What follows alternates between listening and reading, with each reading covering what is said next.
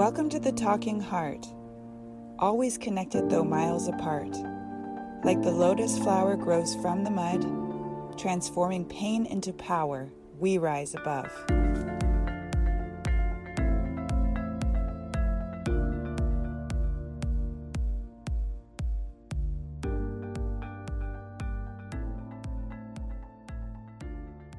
Authenticity.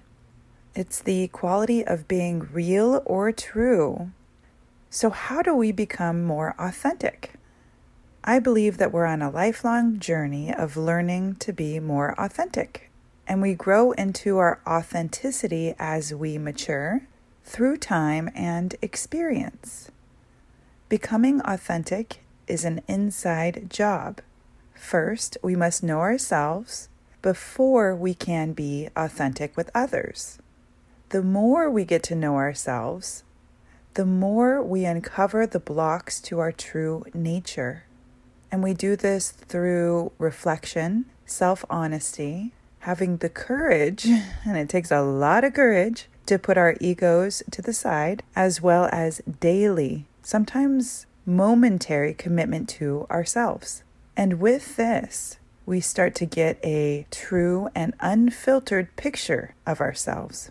To be authentic, you have to learn to accept yourself, your whole self, all parts of yourself, which includes coming to terms with the parts of yourself that you have repressed. Most of the time, we repress parts of ourselves because we have labeled those parts as bad, undesirable, or shameful. Maybe you have a belief that if others witness these parts of you, they wouldn't like you. But as you are doing this deep digging to your authenticity, you uncover these parts of yourself and then you work on them. You come to terms with them, you integrate them, and the more true to yourself, the more whole you will become. The more you can compassionately accept your whole self, the less you will care about what others think of you because you become okay with yourself. And if you were a people pleaser, for example, like me, you'll see that you will just naturally stop this exhausting behavior because being a people pleaser is not authentic and it actually comes across as being fake because it stems from a place of insecurity, fear of abandonment, and rejection. So it's really about yourself, which means that it's inauthentic.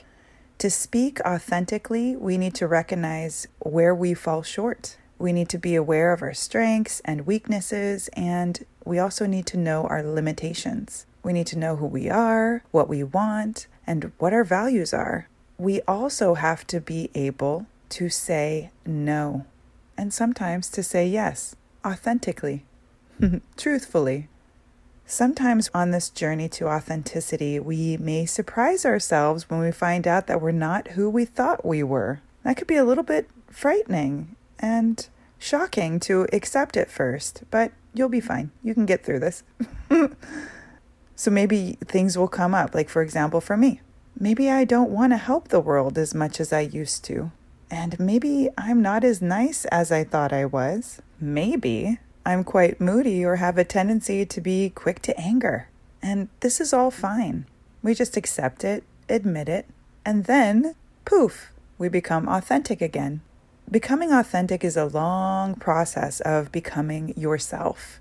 Be gentle with yourself as you uncover old wounds or what may seem to be character defects. Remember that every one of us has them.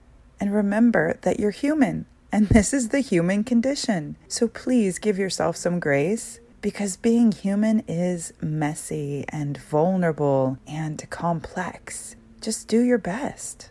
Intention is super important here. When you intend something for yourself, the process begins. So it's quite powerful to intend. So if you've made an intention to become more authentic, I welcome you on this journey with me, and you're going to see so many doors open for you. You're going to find so much liberation when you start loving and accepting yourself. You're going to feel more present and in the moment and okay with your life. And there's nothing like that feeling.